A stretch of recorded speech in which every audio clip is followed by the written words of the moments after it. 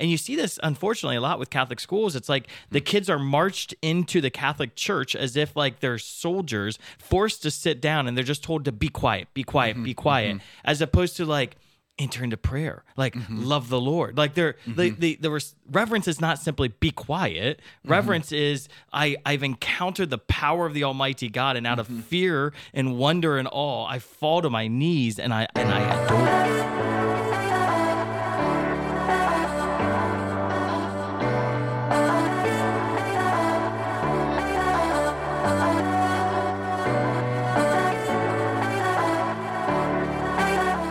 Beyond Damascus, the show where encounter meets mission. Friends, I'm Aaron Richards. I'm your host for today's show, and joined here in the illustrious Damascus Media Studio by my friends and brothers in Christ, Mr. Brad Piran. Yes, sir.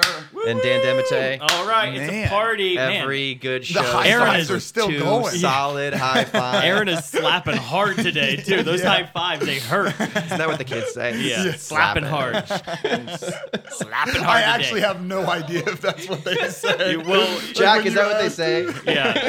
No comment. What do the kids say? We're pumped for today's show. It's going to be awesome. I'll speak for myself. I'm really excited for today's show. Friends, if you're new to Beyond Damascus, this is the show where encounter meets mission. So like St. Paul, who in his encounter with Jesus on the road to Damascus was transformed. His lifestyle was transformed. He went from a place of brokenness and thinking he had his life together to a place of surrender and becoming the apostle that the Lord had in mind for him. At Damascus, he was awakened and empowered and equipped to a new lifestyle. And that's the mission of Beyond Damascus. That's the mission of Damascus here in Centerburg, Ohio. We, the three of us, run an apostolate here in Centerburg, Ohio, where we're working to awaken, empower, and equip a generation to live the adventure of the Catholic faith every day. And we are, this summer, if you haven't been tuned in this summer, we're closing out what has been an amazing season of Catholic Youth Summer Camp, which is our flagship program here in Centerburg, Ohio. We're not only in Centerburg, Ohio anymore. We're also in the North Woods of Minnesota and Wisconsin.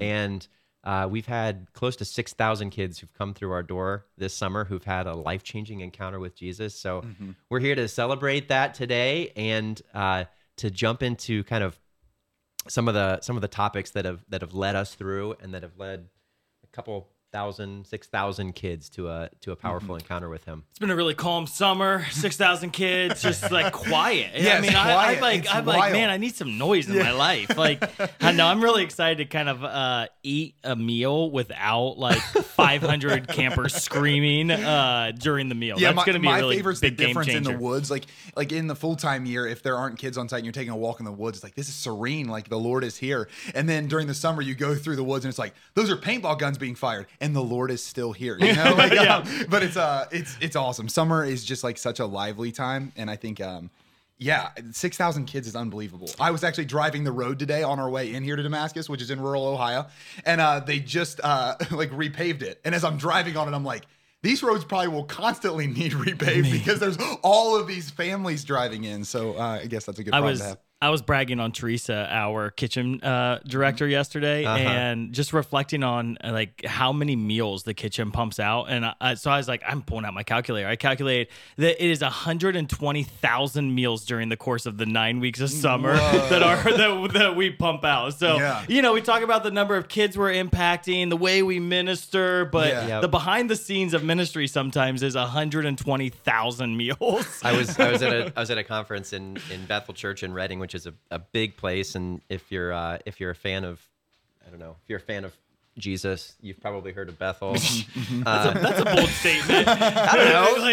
But if you haven't, then you're not actually a fan of Jesus. No, there's no causality just because one's true, it doesn't have to be true the other way. Trying to find a descriptor here. Anyway, I was talking to their kitchen manager, and they run an awesome kitchen. And when I go to a conference, I find the kitchen manager. And I was speaking with this lovely woman, and she's like, "So what kind of work do you guys do?" And it's like, "Oh, well, I'm here, and I think our kitchen, we're always looking at ways to improve. We serve about 2,500 meals a day." And she's like, our jaw dropped. So yeah, it's I mean, it's a big deal. Like, there's a lot of stuff that goes on here at Damascus. Yeah, there is. Can I share an interesting part of my heart? No, you can't. Okay, well, great. I'm going to do it anyway. No, I'm kidding. No, in one of my first ever talks after conversion in college, like the premise of it was, what if our church could truly become like McDonald's, where billions and billions were served each year, you know? Because you'll go to McDonald's, and I don't know if other people know this, but on the like McDonald's sign at the bottom, it used to say like millions and millions served.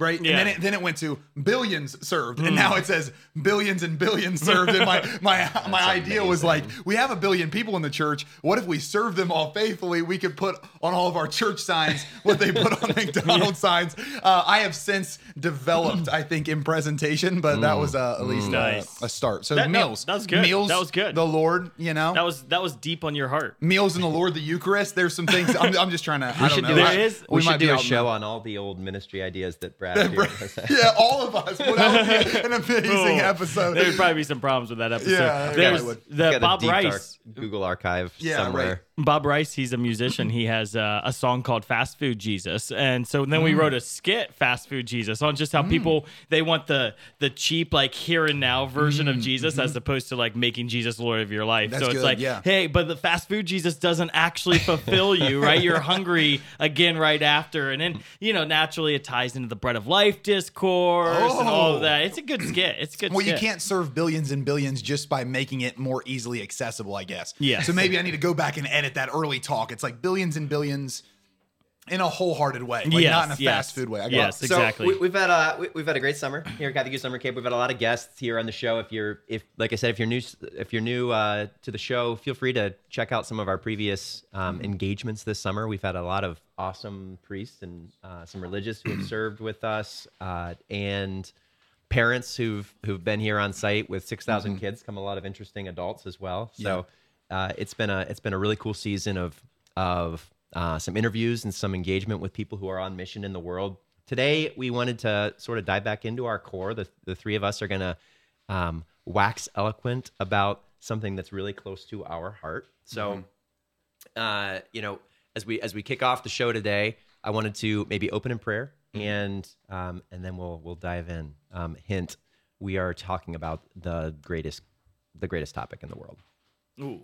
Teaser. Arguably. All right, can I call dibs on prayer? In the name of the Father, and the Son, and the Holy Spirit. Amen. Lord, we love you, and we adore you, and we thank you. And we are so grateful that you have chosen to feed us with the bread of life, that you have chosen not to give us a cheap version of yourself, but that you have given us the fullness of who you are so that we could experience the fullness of your life as your sons and your daughters. We pray, Lord, that you would enlighten our minds and our hearts to grow to love you more during this episode. I pray, Holy Spirit, that you would convict minds, you would convict hearts, that you would stir in bodies and in spirits just to be enlivened more boldly for the sake of the gospel during this episode, that the fullness of truth would invade our minds and our hearts, and that we would fall deeper in love with Jesus. And we pray this in Jesus' name. Amen. In the name of the Father and the Son and the Holy Spirit. Amen. I want to before jumping into the content of the show, I want to thank one of our partners, St. Gabriel Radio, who has been a stalwart partner with us for the last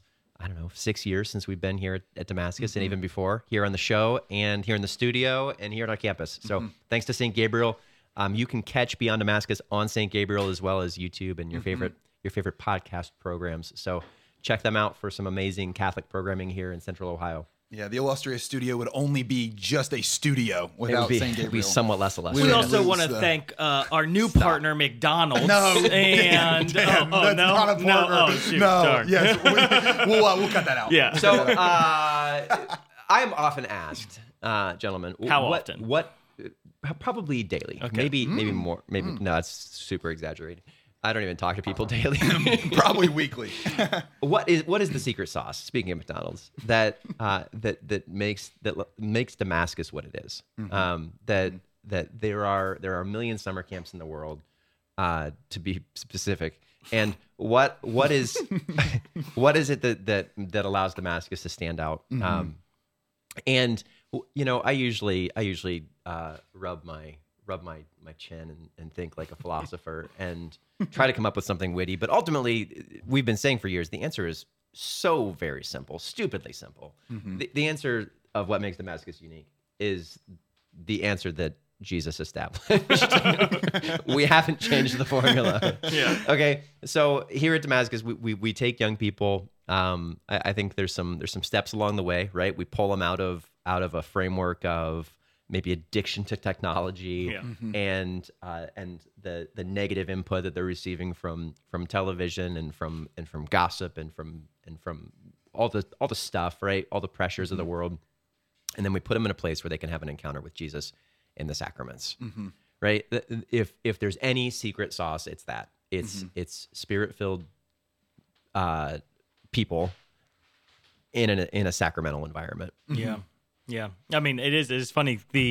It's almost super simple. As long as you place young people in front of the Blessed Sacrament day after day for 6 days, you get transformed. You know, it's like, hey, here, we're welcoming you into a daily Mass experience, and we're going to help the Mass come alive for you. And then we're helping to prepare your hearts to enter into Eucharistic adoration. And it's so neat because you have all this like hype, all this hoopla, all the, the messages, the dramas, everything that makes the faith come alive. But what time and time again, all of the testimonies are about the Eucharist. Like the kids, they receive a transform. It's funny. We were driving the other day and my daughter, Liliana, she's 8. She's like, Mom, I love listening to you give talks at camp. Do the campers on Friday during the testimonies talk about how much they love your talks? And Amber's like, no, they don't talk about any of our talks. All they talk about is Jesus and the Eucharist, because our only goal is that anyone who speaks would just pave the way, make ready the way for Jesus and the Eucharist. And isn't that the wisdom that the church gives us in evangelization, that when it's around the sacraments, you're all going to go back to the sacraments, right? So I think so often we can build evangelization off of a skill set or off of a gifting. And again, those skill sets and giftings are needed in the church. I'm not saying anything, I guess, sideways about those. But whenever we allow those to actually serve the sacraments and to serve that which the young people that come to camp are going to go back to, regardless of where they go to in the world, you immediately have a connection point to the church that's far more massive than a week of your summer, And so, I don't know, there's obviously a wisdom in that's been around for ages, but if we can get back to that, where it's like, let's put Jesus at the center of everything we're doing, that's the relationship that'll sustain them, right? Well, I think an evaluation is our ministry, John the Baptist ministry, right? Like what we do in ministry is John the Baptist, he says, prepare the way of the Lord. Everything pointed to Jesus. Everything pointed to Jesus. And if you will, the way we designed Catholic Youth Summer Camp was that everything would point to the Eucharistic Lord. And if everything points to him, then all of the campers' eyes, and sometimes you go to conferences and things are pointing to the band, they're pointing to the speaker, they're pointing to the environment. And how do you make sure that even though you want a good band, you want a good speaker, you want a good environment, those things aren't the center, but those things point to the Eucharist. Yeah, exactly. exactly. Those should be the supplements to Jesus, not Jesus the supplement to those things, right? Yeah. Because that can just be so tempting to do, because we're human creatures that are like entertained, and we're like, okay, if we can entertain a wide array of people, we'll be set. It's like, no, if we can actually bring a wide array of people into encounter with Jesus, like everything around it simply supplements that, adds to it, and connects to it. Yeah. So, yeah, I think that is so simple, but so true that really it's just a submission to what the Lord laid out for us. So the secret sauce at Damascus at Catholic Youth Summer Camp is the source and summit of Christian faith. It's as simple as that. And following close on his feet, on his heels is devotion to Our Lady. We've dedicated some time here on the show to reflection on Our Lady. And it's funny, as a ministry and as an organization, an apostolate, we don't necessarily lead with those all the time, in the same way that if you were to ask any given person on the street, like, what's the most important thing in your life? Rarely will they say oxygen, Yeah, right? Yeah. Or gravity. right? But like That's good. those are kind of things that we presume. You presuppose, and as an apostolate, we just presume that. We live a lifestyle where that is the focus. So, if I don't know, if you're watching Beyond Damascus, you probably have never asked this, like, where's the focus on the Eucharist? Sometimes it's funny. We do get feedback from individuals who will see imagery of some of our powerful moments of worship or exciting activities, and they'll say, "Where's ministry. Where's Jesus in this? Where's the Eucharistic reverence in this?" And it's like, you know what? Come and taste and see. Yeah. Come and taste and see. I was talking to a missionary from California with us, and I was like, "Hey, how'd you hear about camp?" She's like, "Well, I was on Instagram and I followed a few Catholic organizations, and it said recommended Damascus. So I clicked on you guys." And she's like, "I've never seen an Instagram account or any social media account where the Eucharist is like posted so often." And she's like, "I just was like, man, these people love the Eucharist. I want to apply." And so she applied to be a missionary just because she saw the Eucharist over and over again on Instagram, and she's like, "Hey, these people are legit." Yeah, well, there's like there's a natural tendency in our hearts, I think, that as adults, we need reverence without joy. Whereas as children, a lot of times the joy is actually the sign of the reverence, you know? And I was laughing the other day. I went into a church and I was just sitting there for personal prayer, talking to the Lord. And I was looking in the front, and there was this woman, probably in her 60s or something like that, in the front with a veil, like just devoutly praying the rosary. Yeah. And I was drawn to that. I was like, man, that is like so powerful. Like, I wonder how many rosaries she's prayed. I wonder if she comes here regularly. Like, the Lord was just letting my mind go there. And then a young mom came in with a little one, and the little one just starts running around.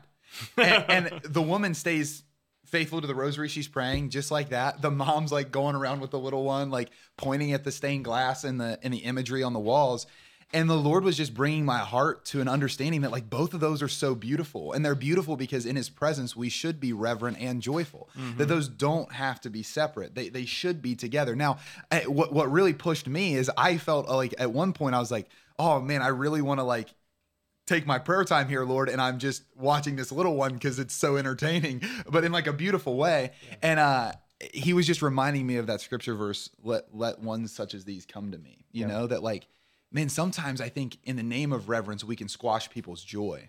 And I want to just watch for that because, again, to your point, Dan, like whenever we're seeing something online with the Eucharist, if I just saw a bunch of somber people around it, and I want to differentiate somber from reverent, but if I perceived it just to be a bunch of somber people around something, I would think to myself, I wonder if they love what they're unto, right? Like, but you can kind of tell a difference between a somberness that feels like it has to happen versus a reverence that's chosen. Yeah. And the same thing with joy. When joy comes in, it doesn't devolve from reverence; it stays there. But anyway, I'm wrestling with the way you said that earlier. I think it's awesome that I forgot how you phrased it, but the joy, that joy is for a young person, joy is actually the mark of reverence. Mark of reverence. And I'm thinking about my kids, right? That how do you describe reverence?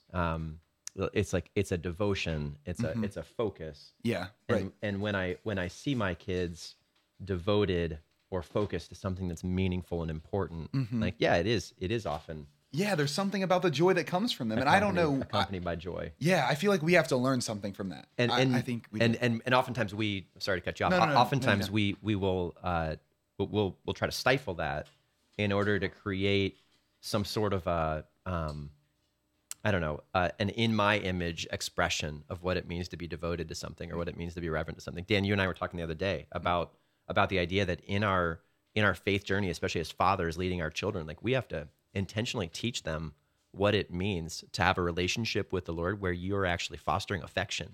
Yep. Right? Yep. Where you're intentionally like loving God. Yeah.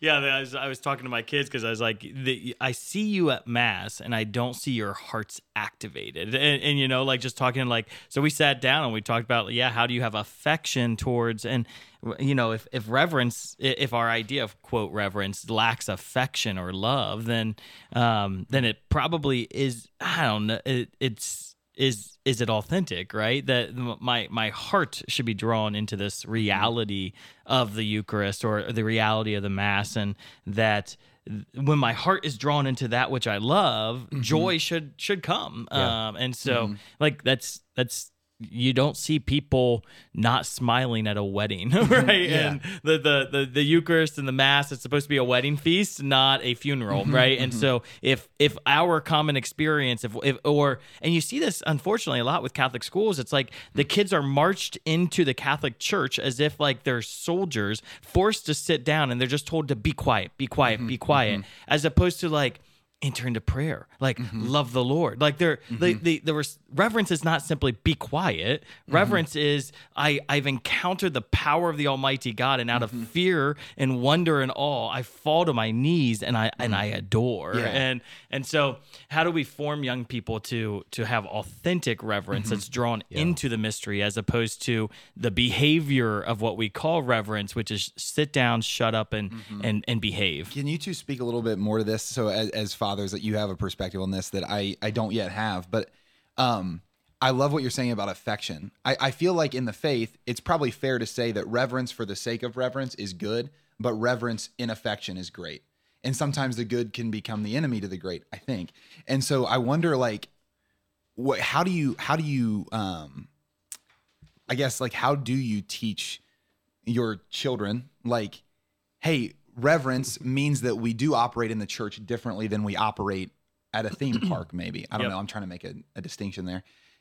But it doesn't mean that you have to get rid of all of the excitement that you would have at a theme park. It just, like, I guess there seems to be nuance there, and I wonder, like, how you teach that. Or maybe you just let it go. And then... I was thinking as Dan was speaking that we could probably dedicate a whole show to this, maybe many shows. But I think the secret to me is modeling. Like, I've got to make sure that I'm not just, zoned out, sitting silently at mass. Because that can be a temptation, right? That my whole world is filled with noise. So oftentimes I'll find myself when I go up to the adoration chapel that I'm not actually in a place of adoration right now. I'm just in a place of escape. Yep. Because I need that. Because I needed quiet. So maybe that's just me. I don't know.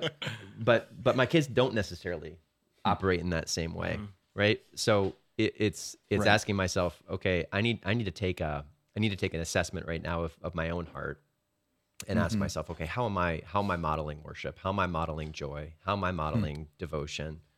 And inviting them into that. And for me, it's a regular reassessment. I mean, I think I've shared it on the show before, but I've got a reminder set on my phone to reassess your prayer discipline. It actually triggered this morning. Every 2 weeks, I look at my prayer and I ask, is what I'm doing working? And when I ask that question regarding how I lead my kids as well, what it results in is pretty frequent shift of how we lead our prayer time. Yeah. Can you define working? So you said, like, is it working? I don't know. Is it bearing fruit in my life? Sure. Right. So, and I would assess that is it bearing fruit in my ministry? Is it bearing fruit in my family? That's good. Is it bringing peace? Right. So many. Once again, I'll reveal my own weakness here. I'm sure it's a human trait, but oftentimes when I build a routine, I'll tend toward the simplest way of accomplishing that thing. Right. So I'll have a deep conviction that I want to start engaging in the liturgy of the hours in my prayer. And over the course of 2 or 3 weeks, I will subconsciously develop the most efficient means by which I can pray the liturgy of the hours. At first I was chanting in my mind, and then I started just reading through it, and then now reading through it quickly. Pumped it out. And now it's the app, and now the app's on 2x speed, right? So there comes a point where, like, I just need to ask myself, okay, this thing that was a deep movement of my heart, have I now neutralized it to the point where it's no longer even, and certainly prayer is always effective, of course, right? So I don't mean to say that that if you're praying the liturgy as a discipline, like that's a bad deal. It's certainly not. Yeah, but we're human beings. Yeah, I love that. I think to answer the question on kind of how do you foster affection with kids, it's really hard to have a relationship with Jesus because he's invisible, and so like the Eucharist is so such a benefit and a gift to us because he does come in a incarnational reality, so I can have a relationship with him. But it's very easy to be affectionate with a kid, to be affectionate with their mother or their father, because I can physically give them a hug and I can physically experience their hug, and we are body and soul. And so because we're body and soul, those are so integrated. The way I experience relationality is both physical and emotional and spiritual. And so trying to help remind them of, okay, like it's all about relationality. And in relationship, I have to do something to show affection, right? Yeah. Affection is a turning of the heart and a physical response. And so, Giovanni, if your arms are crossed like this, I don't see that you're ready for an affectionate relationship, because your arms are communicating to me that your heart is also closed off, or and so if and I like when one of the little ones like tries to start talking to me, just a simple way of like, hey, I want to hear what you're saying, but I'm actually here right now to listen to Jesus. And so like to remind them, like the reason I'm at Mass is to invest in my relationship with Jesus. And we'll invest in our relationship later, but you're here in this time to invest in this relationship with Jesus too. And to understand that it's all that it is relationality in my relationship. And I love that the young church especially is so hungry for physical representations of reverence and affection. We have a few guests, dads that are here this week, and they were just like, they went to Mass yesterday, and they're like, I can't believe how many kids were receiving on their knees, like receiving the Eucharist on their knees. And they're like, do you tell them to do that? And it's like, no, we just but we give freedom and permission. And when you see some people, the missionaries receive on their knees, the campers are like, oh, wow, I get to do this. Like that's a possibility. It's as if they want to.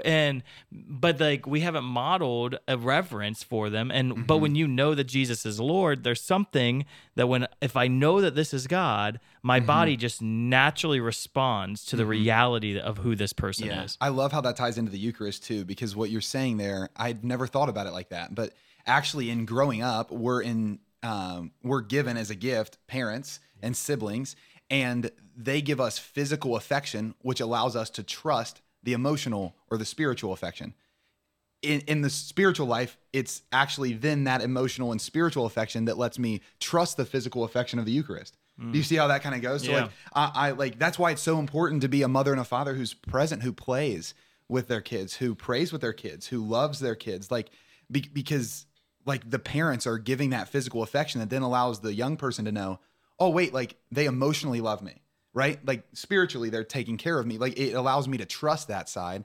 And when I'm given physical affection that allows me to trust the emotional and spiritual, I can then take the emotional and spiritual and trust the physical on the other side, which leads to the Eucharist. Well, and it's why the Catholic Church is losing its young generation, because a young person has a hard time with conceptual thoughts. We don't teach fifth graders philosophy for a reason. Their minds aren't ready, if you will, for deep conceptual thoughts. What they understand is physical reality more, right? And so the need, and when in the 70s and 80s, when the church decided to get rid of all of our physical realities, they're like, let's whitewash our churches, let's get rid of our statues, let's do away with the incense. The young people they no longer had something to hold on to. So if the physical realities aren't communicating, this is holy, this is divine, this is a mystery, then they're like, well, this is boring. And it's not that they don't love Jesus or don't care, it's that they don't understand, because the way they go to understanding is through the physical realities. And so the Eucharist is so important in a middle school and high school ministry, because a middle schooler in their adolescent formation needs something tangible to see. Same reason we invite religious orders that wear habits to camp, right? Because the young person, it would be nice to have a bunch of 45-year-old women on camp that are holy, right? But it's even better to have 45-year-old women on camp who are wearing a habit, because the young person can see this 45-year-old woman and automatically see something divine, like, whoa, you chose a path. The habit is critical for the young person's formation of what it looks like to give your life completely to God. You heard it here first, friends. Sisters come from far and wide.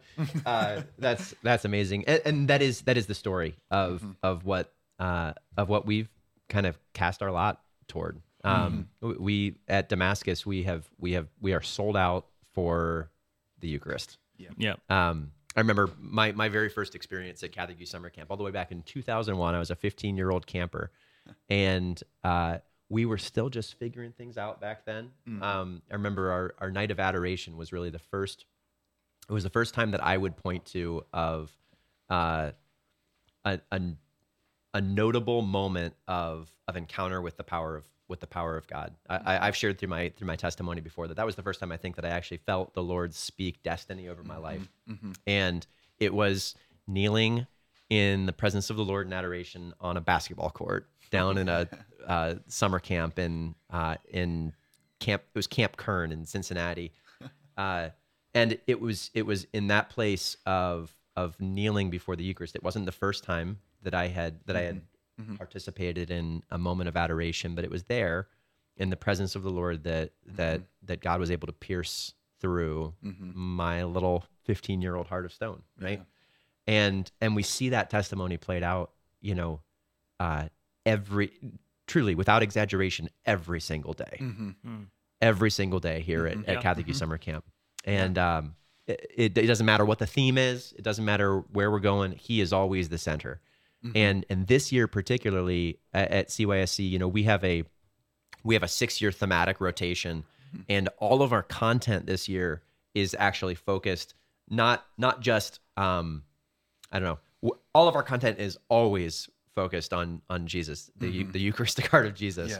Yeah. But this year particularly, each of our sessions is leading toward an understanding of the theology of the Eucharist in a powerful way.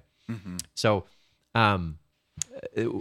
Our theme this year, we always try to adopt a Latin theme, is Fons et Culmen, which is source and summit, right? The Catechism speaks in paragraph 1324 to 27. You just have that memorized? I do have some notes. Aaron just spits out catechism references all the time. That the Eucharist is the source and summit of Christian faith, right? The source and summit of Christian life, and that's a worthy reflection for us, right? So our entire week kind of focuses around that, and our thought in preparation for the show was that today we might invite you, our listeners, on a journey of engaging with us and walking through some of the testimony and some of the experience that we've seen over the years, and even just this year at Catholic Youth Summer Camp as we dive in. So as we speak about the source and summit of Christian life, those words are so rich. Yeah. And Brad, I know you're a big word guy. Big word guy. Yeah. Even when you talk about the fons, right? The like a natural spring or a fountain. We see in the Old Testament there's imagery of the Lord providing life from a rock, right? That it's when the Lord brings us into this place of realizing that, hey, from this simplest thing, I'm going to give you the most profound thing. That's right. Yeah. The source piece is important, right? Because, actually, as you were saying that, the first thing that came to mind is that we have a world divided right now. And when the world is arguing, you'll often see the other side tell the other side to check your sources. Where are you getting that from? Like, that sounds really good. Or are you playing some kind of trick on me, right? Like, are you just using good rhetoric, or are you providing a fallacy that's confusing me? Whatever, Whoever has the right source has the right answer. That's exactly right. If you can actually go to the source and say, this is actually where that comes from. And that's the gift of the simplicity of our faith, is that if I'm actually using Jesus as the source, that is an indisputable argument. Yeah. Right? Because that's what we've been given in the Word of God, in the tradition of the church. If I'm under the aegis of that logos, again, like not, but let's get really fancy. We can get rid of all the fancy words. Ultimately, what I'm saying is I think that is something important in the church for us to do, is to check our sources. Like what is my disposition towards the faith coming from? And if the answer is something but Jesus, then it's a reassessment. But again, source, we look in the Old Testament, it comes from, you can find water from a rock. You can find bread literally falling from the sky. Like, the Lord provides sources in the most unexpected ways. Well, I think even checking our ministries, where in our parishes, what's the source of our parish life, and if it's important to have lots of parish ministries to engage people, but if the source of all parish activity isn't coming out of devotion to the Eucharist, you're now off, right? And so it has to, like, the parish was designed to be the house of God around that encamps around the Blessed Sacrament. And so there's something valuable about when COVID happened, all of the ministries had to stop except for the Mass, right? And sadly, sometimes the churches were closed. But this idea that nothing else matters if we're not aligned with the right source. Important to say too, devotion to Jesus and devotion to the Eucharist are undifferentiated, right? Like that's awesome. It's just important because we, as Catholics, we need that, right? Yeah. Just sometimes that reminder that, like, hey, I love Jesus, which means I love the Eucharist, or I love the Eucharist, which means I love Jesus. One of the challenges that I offered to our campers that I would offer to our listeners as well is certainly not a theological necessity, but oftentimes in our language even, we talk about Jesus in the Blessed Sacrament or Jesus in the Eucharist, which sort of implies a hierarchy of presence, right? And I challenged, I guess it was only just 1 week, the passion struck me, but when you say in, question your assumptions. So instead of saying Jesus in the Eucharist, just say Jesus the Eucharist. Jesus the Blessed Sacrament. Jesus, the Eucharist. Well, our grotto right out this window is Mary, Mother of the Eucharist, and it's like she's holding Jesus, and it's just so Mary, Mother of Jesus. And so since you're Mary, Mother of Jesus, you're Mary, Mother of the Eucharist, not Mary, Mother of Jesus in the Eucharist. Well, that's how they got the Theotokos too, right? Like Mary's the mother of Jesus. Jesus is God. She's the mother of God, right? Like it's the same type of. So source is good. That was a sweet reflection, actually, Brad. I didn't go there at all with my teaching this summer, but I think it's even cultural as well, right? That so many of our I challenge the kids. We're speaking to a millennial population here on the show as well. That many of us grew up in the Harry Potter generation. If your parents allowed you to read and watch those movies. Probably get some hate mail for that.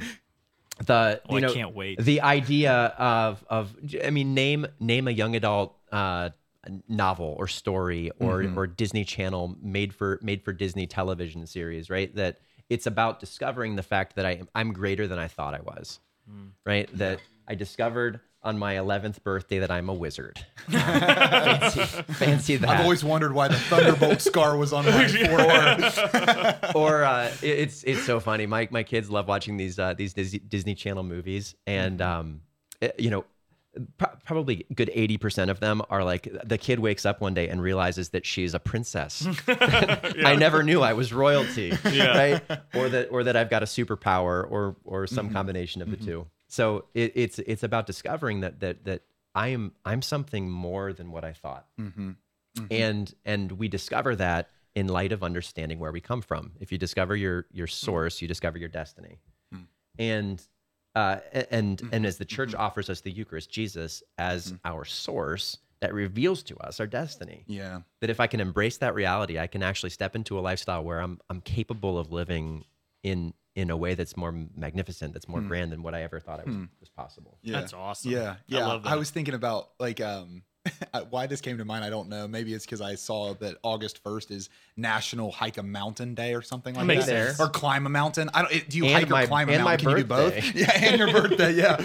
It's a great birthday. Yeah. So anyway, what I'm saying in that is what was drawn to my mind as you were saying that, Aaron, is when I stand at the base of Mount Everest, two things happen if I'm going to try to climb to the summit: wonder and awe. Yeah. Right? Like that's what happens. And fear, like a holy fear. Like I would say holy in holistic terms, not like set apart, but like, yeah, I'm like, well, this is intimidating because it's way bigger than me. Yeah.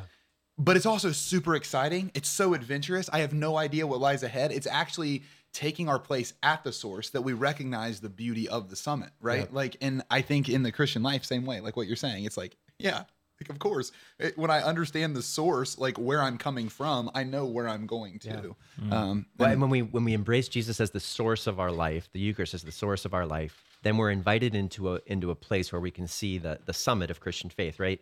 And once again, just this practical analogy that as as you climb toward the summit, what begins to fade away is distraction. So, if you've ever done any hiking, and I know both of you guys have, that when you're at the base of a mountain, there are limitless millions of paths that you could take around a mountain, right?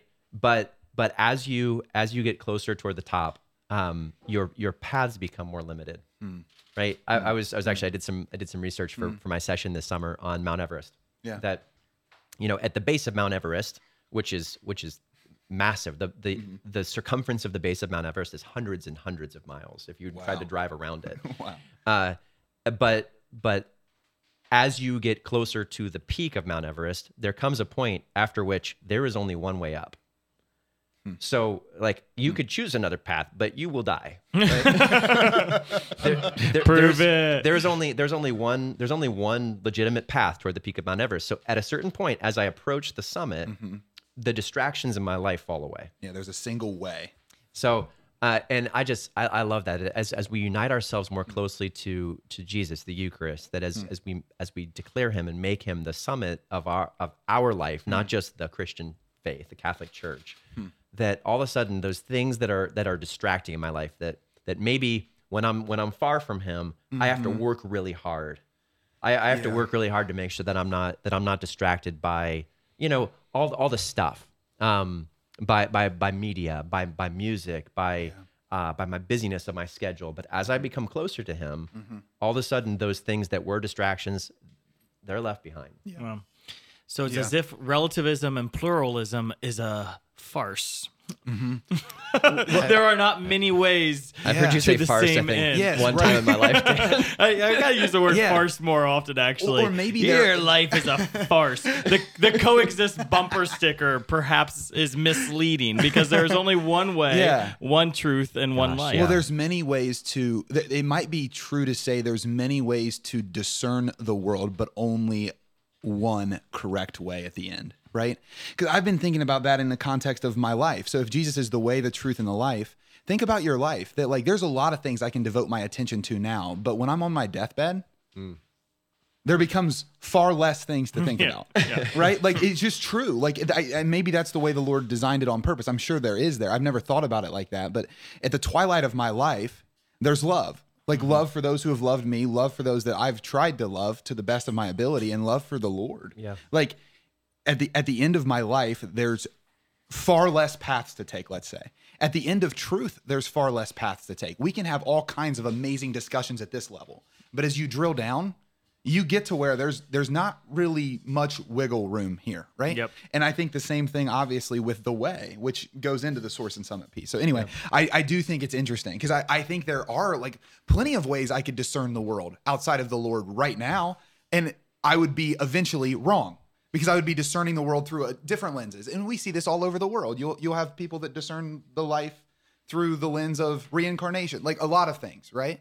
But then at the very end, there's one. And even I'm sure on Mount Everest, if you take a wacky route right off the bat, you set yourself up for significant failure. You don't make it very far. Exactly. So again, I'm not even, it's not permission to, but I guess what I'm trying to say is the Lord, if we stay to him, brings us eventually to the one, right? Yep. That I could be in a misunderstanding of some aspect of the faith, but still believe all the other things. And if I just keep ascending and stay in the tradition and stay in this, in the word of God. Well, that's why the Eucharist bring is the us. source of unity in the church, right? Because if I am climbing to the summit and there's only truly one way, then the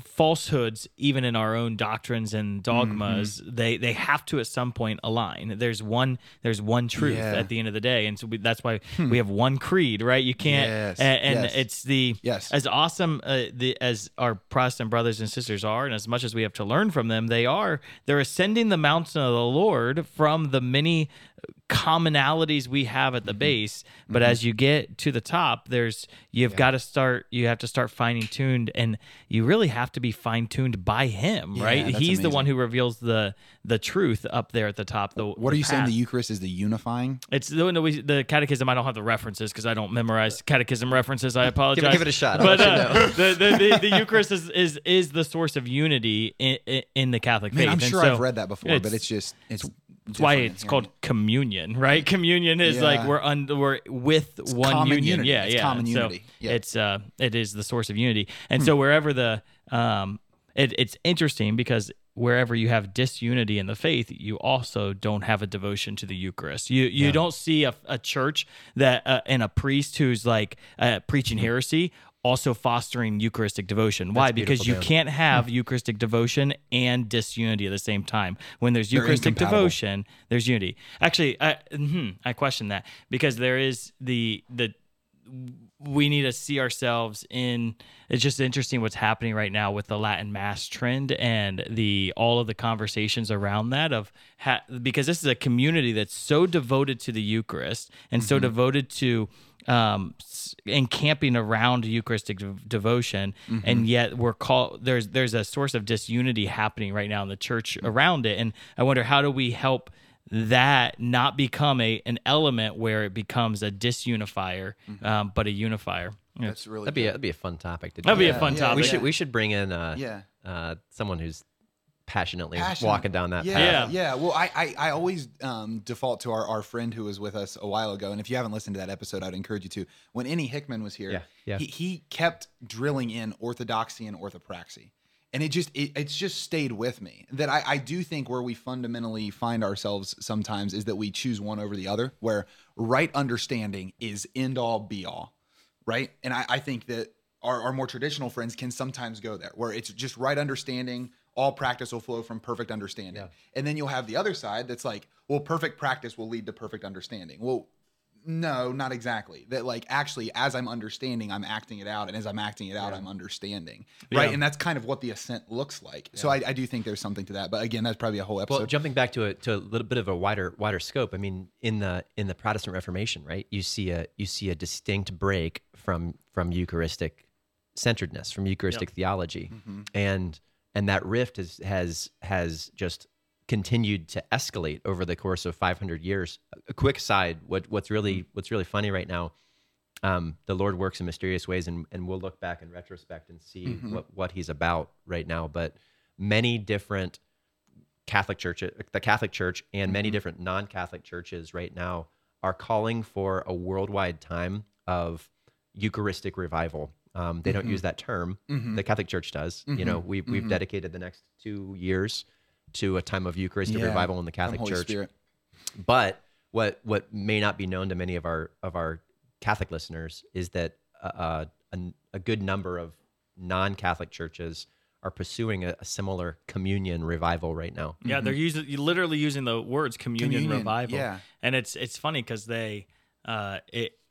those Protestant brothers and sisters who have a devotion to communion, their teachings are more Catholic than other. Like you often find, like, wow, there's quite a bit of alignment, and they're just it is as if they're getting more and more to the summit, and they're like, whoa, there's something here. The distractions are falling away. The distractions are falling away. Well, that's funny. I've been reflecting on this recently because I just like have all kinds of amazing Protestant brothers and sisters that love Jesus. And what I've been recognizing more and more is that the Protestant Reformation, I think there's probably a variety of things that great theologians could tell you are wrong about it. But for me, it's that we started putting sola where there should have been prima, because there's only one sola. So sola being like single, right? Like only. It's only Jesus, who we know as the Eucharistic Lord. That's the only sola. Prima being primary, right? So it's not like the Word of God alone. It's not faith alone. It's not grace alone.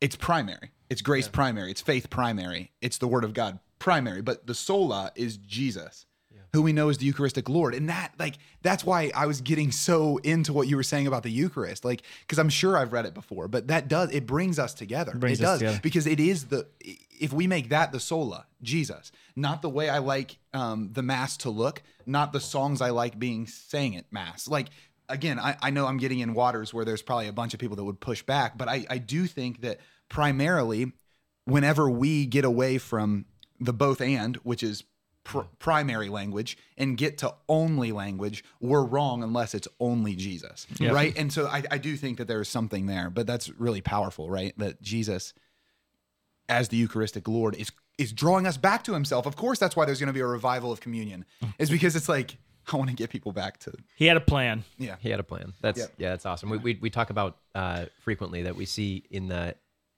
I've used this imagery with the charismatic renewal, right? That the Lord, in His wisdom, has a better plan than what we've got in mind. Yep. And we see, it would make sense and it would fit into a nice little neat box if when we prayed for an outpouring of the Holy Spirit, if God gave it, like handed it to the Pope, who handed it to the bishop, who handed it to me. But that seems to be not the way he's that's right. doing it these days. And I guess one clarifier earlier too, because it's just sticking in my head. When I said it's not the Word of God alone, if we're saying the Word of God is Jesus incarnate, then it is. Now, Brad, you just got canceled. Brad, if you ever say anything that's not perfect, you're fired. I knew I'd get canceled or labeled a heretic. I just wanted to make sure I'm not a heretic. I meant just actually the pages of the Bible alone, right? Okay, so we got a lot of post-production work here, guys. Clean it up. So, I guess to finish that thought, when we bow low and when we ask the Lord, send your Spirit, like when we pray for rain, let's bring an umbrella. Let's expect the Lord to show up in ways that are beyond my little box. So it makes me uncomfortable sometimes that I, as a youth minister for 12 years, I was very uncomfortable that other people who were not Catholic were doing youth ministry better than I was, right? That we were seeing success and growth in other places. And I fought that for a long time. And then, there was a switch that was flipped in my own heart where the Lord said, like, hey, let's just adopt a place of humility and ask, is it possible that I'm working here? And maybe that I have something to teach you. Yep. Yep. Yeah, I love that.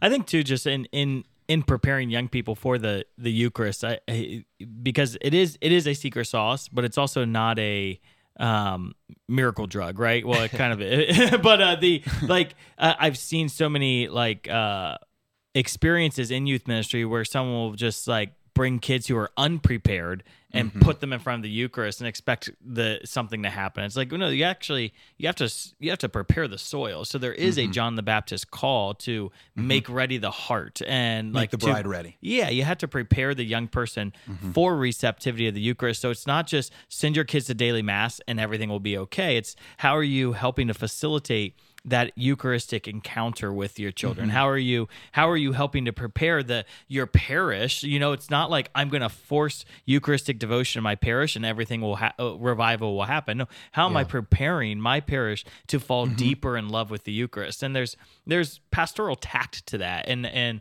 prudence of teaching and walking with people and helping them see devotion through our own lifestyle and our own witness so that their hearts are made ready to love the Lord. I think the reason the campers are kneeling down to receive the Blessed Sacrament isn't because we teach them to do that, but we teach them who Jesus is, and then we model reverence, and so it leads them into understanding how am I going to choose to embrace reverence. Yeah, and the Eucharist is the highest gift, but I love what you're saying, Aaron. There are other gifts in the church. They all fall below the gift of the Blessed Sacrament. The sacraments are all up there, right? Mother Church. And then there's the gifts that the laity are given, the gifts that the clergy are given. And I love what Bishop Barron says when he says that, or maybe he's is he quoting Cardinal George? I think he might be. But regardless, he says that the Catholic Church has all of the gifts that Christ desires for his people. It doesn't mean that we're operating in all of those gifts the best. And I think that is a brilliantly humble and meek way of approaching it. Yeah. That the universal church, the Catholic Church, has all of the gifts that Christ desires for his people. And above all, obviously, the Blessed Sacrament. Yet, at the same time, that doesn't mean that our universal Catholic Church has stewarded all of those gifts the best over time. Yeah. And that is an amazing place to be, because then I can recognize the fullness of truth without thinking that I know everything or without thinking that I have it all perfectly put together. Then I can talk to a Protestant brother and sister with an understanding that you might be operating in a gift differently and even more heightenedly, is that even a word, than I am. But you can see what I'm saying is I think that quote, I think it is Cardinal George, but it's just awesome. So anyway. So one of the statements that I make that I made in the teaching at our opening day of summer camp this year was that we could spend our entire life, many lifetimes, looking at the theology of the Eucharist. Right? There have been more books written on the theology of the Eucharist than we could ever hope to read, and And Thomas Aquinas wrote them all in his lifetime. Many of them, most of them. In fact. How did he write so fast? He didn't. He didn't? It was miraculous. He would walk around the room gosh, I love and this story. scribe 5 books at one time to 5 different scribes. So he would walk, tell this one what to write, and this one what. If you compile all of I don't think I knew that. If you compile all of St. Thomas Aquinas' writings into together, it's impossible for one person to accomplish that many writings in one lifetime. So it was a supernatural gift of academia. Theology. Yeah, it's insane. Thomas Aquinas is the best. He's such a monster. Oh man. Another quick aside. One of the beautiful moments this year, Joseph Schleter and I sat down to seek the Lord and ask, is there a song, God, that you want to give to our community this summer to express our heart for this theme of the Source and Summit? And we opened up the Pange Lingua, which is St. Thomas's poetic song that he wrote for the original Corpus Christi celebration when Corpus Christi was introduced into the church, the Feast of the Body of Christ. Mm-hmm. And so we've put together this song that it's beautiful to see hundreds of middle school kids singing the words of St. Thomas's Pange Lingua, which is one of my favorite prayers of all time. And a contemporary melody where they're like, "This is the best ever." Yes, it is the best ever. My little 4-year-old sings the Pange Lingua when she goes to bed at night. It's like, oh it's amazing. Heaven on earth. Yeah, wow, what a gift. Body and blood. There's something like, and again, even that, like the things that we're even saying in this podcast, right? They've been said before. That's why the Source and Summit's so important. Is that it's just a constant returning to. Mm-hmm. It's a constant returning to what the church has long known. And it's a constant pursuit of what the church has long pursued. Yeah. Well, so here's where I'm hoping we can maybe end the show today. So my first session of Catholic Youth Summer Camp this summer. Again, I invite the kids into this reflection, and we could talk for hours. In fact, we planned to talk about a lot more content than we actually got to today. Will there be a part 2? Maybe who knows about the Eucharist, but. If we're gonna leave with one thing, it should be just like understanding that when Jesus presents this topic, he presents it in a way that it requires of us a choice. Right? A lot of times we talk on this show, and we've talked here at Damascus. Kind of one of the guiding principles of our ministry is this understanding that the church is in crisis right now. Right?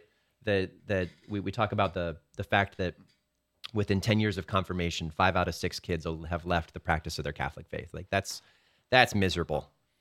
And those that do stay engaged, right?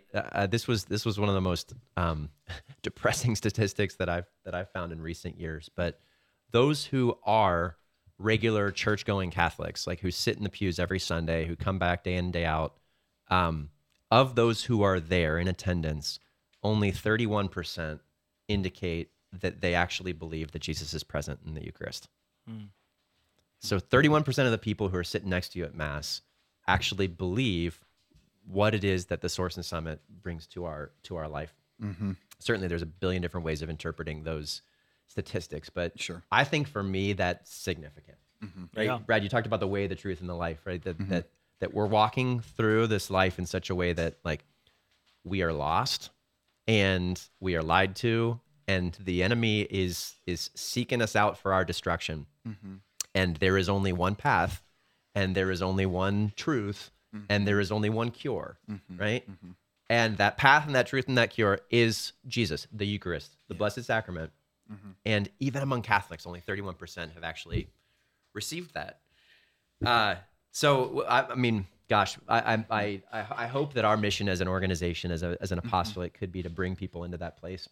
And I wanted to close with just a scriptural reflection. You know, where's the primo verse for Catholics as we want to hang our hat on? Of course, it's in John chapter 6, right?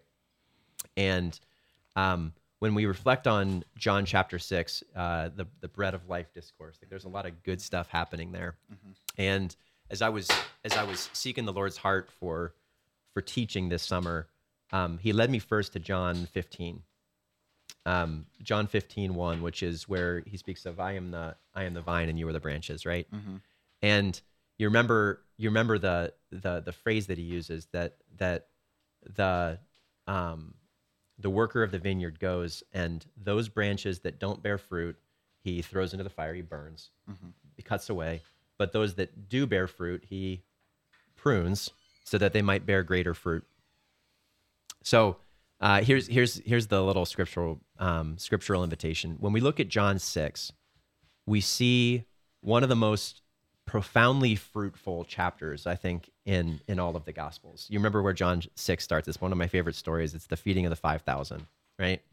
Where we see this beautiful dramatic scene where Jesus is ministering to people who are, many are his disciples who have followed him, who have healed in his name, who have preached and seen and cast out demons, right?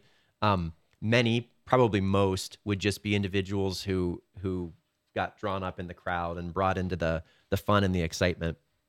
And as John 6 develops, we see 5,000 who are met and who are fed. And what happens is they're on fire, and they stick around, and like, this is a ministry that's bearing fruit. That night, Jesus goes and he decides to take his prayer walk on the lake of Capernaum, right? And once again, it's this like supernatural encounter where people are excited and are on fire. And once again, it's this place of fruitfulness. And then the following day, those people stay and they're ready. And I imagine the crowd's even beginning to swell further and further. But what happens in John 6 is Jesus takes the tree that's bearing fruit and he brings the pruning saw. Yeah. And I suggest to our campers, and I want to suggest to our listeners today, that the Eucharist, the source and summit of Christian life, is not just our promise, but it's the pruning saw. That the Lord will bring you through a place of Eucharistic encounter to an understanding that a life that bears fruit needs to be pruned through a relationship with the Eucharist so that it might bear more. You guys, I know both of you guys have preached on this in the past, but you see in John 6, 3 times the crowd questions Jesus' teaching, and 3 times he doesn't explain it away, he doesn't make excuses, but he actually digs deeper to the point where in John 6:60, right, they say, this teaching is hard, who can accept it? And then many turn away and leave. And he turns to his apostles and he says, will you also leave? And at that point, it's potentially even just the 12. And they make this declaration of faith. They say, Jesus, to whom else should we go? You have the words of everlasting life.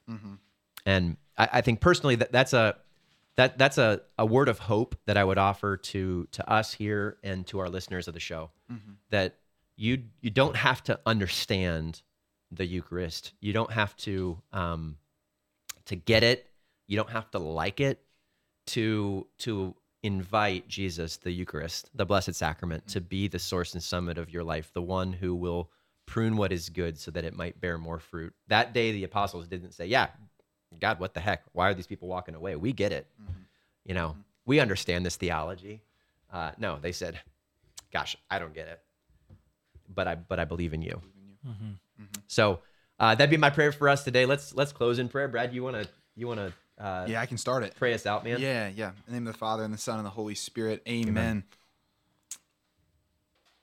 Lord, thank you so much for the gift of yourself in the Eucharist. Jesus, thank you for all the ways that you've broken into our lives through the Eucharist, both the ways that we know now and the ways that we don't yet know. We pray, Lord, that as you continue to convict our hearts towards the Eucharist, that you would bring unity into your body, into the church. And Lord, we pray for anyone listening today who has felt distant from you, who has felt distant from the body of Christ, that through the words of this show today, that you would unite them back and bring them back. Thank you, Lord. Those in that prayer, the Pange Lingua, St. Thomas speaks about the fact that our eyes and our senses fail to capture the reality that is in front of us. And I'd like to pray today for anybody, any one of our listeners who has had a difficult time in accepting the teachings of the church as it pertains to this theology surrounding the Eucharist, the source and summit of life. That where your eyes have led you to doubt, or where your senses have failed to capture the beauty of the invitation that the Lord offers before you, that you might receive an outpouring of the gift of faith right now. That the Lord Jesus might speak to you in this moment and say, I have riches for you beyond your wildest imagination, if you would but open your hands right now and receive a spiritual gift, a spiritual infusion of faith. I pray in Jesus' name that you would receive that gift of faith to be able to respond.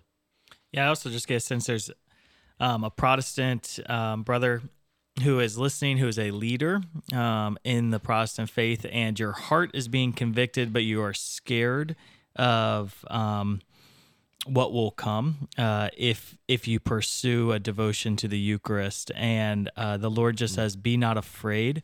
I've asked you to follow me. Yeah. And so the Lord is inviting you to follow him and to trust him and to rely on him. So Lord, I just pray for this brother who's listening right now that you would give him courage and confidence to follow you, and that you would lead him every step of the way. That's good, Dan. I had a very similar prompting in prayer, and I want to expand on that word also, that this individual, and maybe this applies to more even, has been trying to figure out this thing for yourself.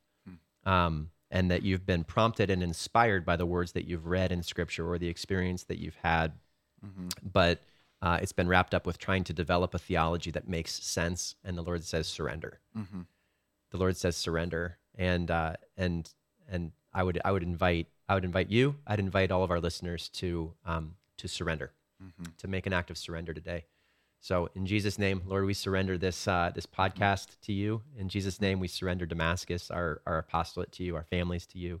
We pray, Jesus, source and summit of Christian life, that you would be the master of our life. Yes, Lord. That you would lead us again into a place of encounter with you, the Eucharist, the Blessed Sacrament, and transform us, Lord, that we might bear more fruit.